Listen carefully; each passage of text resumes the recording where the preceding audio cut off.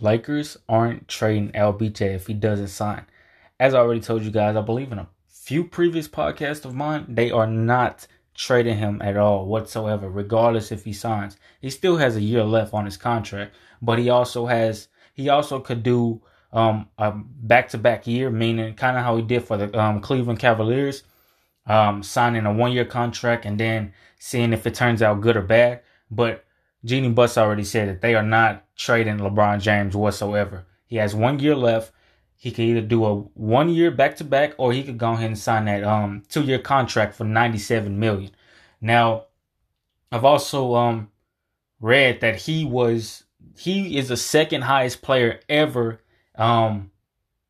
for being an athlete to get paid the most. I'm not sure who the first one is, but he is definitely the second for getting paid the most. But they aren't trading LeBron James, whatever happens. Whether he signs, whether he doesn't sign, they aren't trading him at all.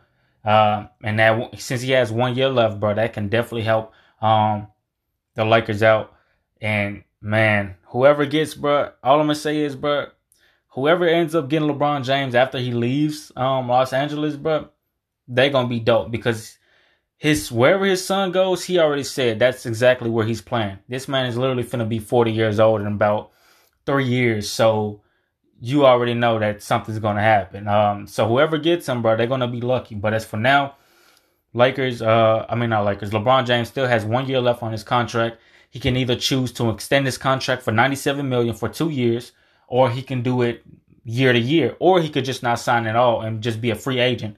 But you already know, since he plays amazing and phenomenal, you already know somebody going to try to take him off of the Lakers' hands. But let me know what you guys think. 8.1K we at right now. We're going to keep on going up. Favorite my podcast. Check out all of my rest of them. And I'll see y'all next time. Bye.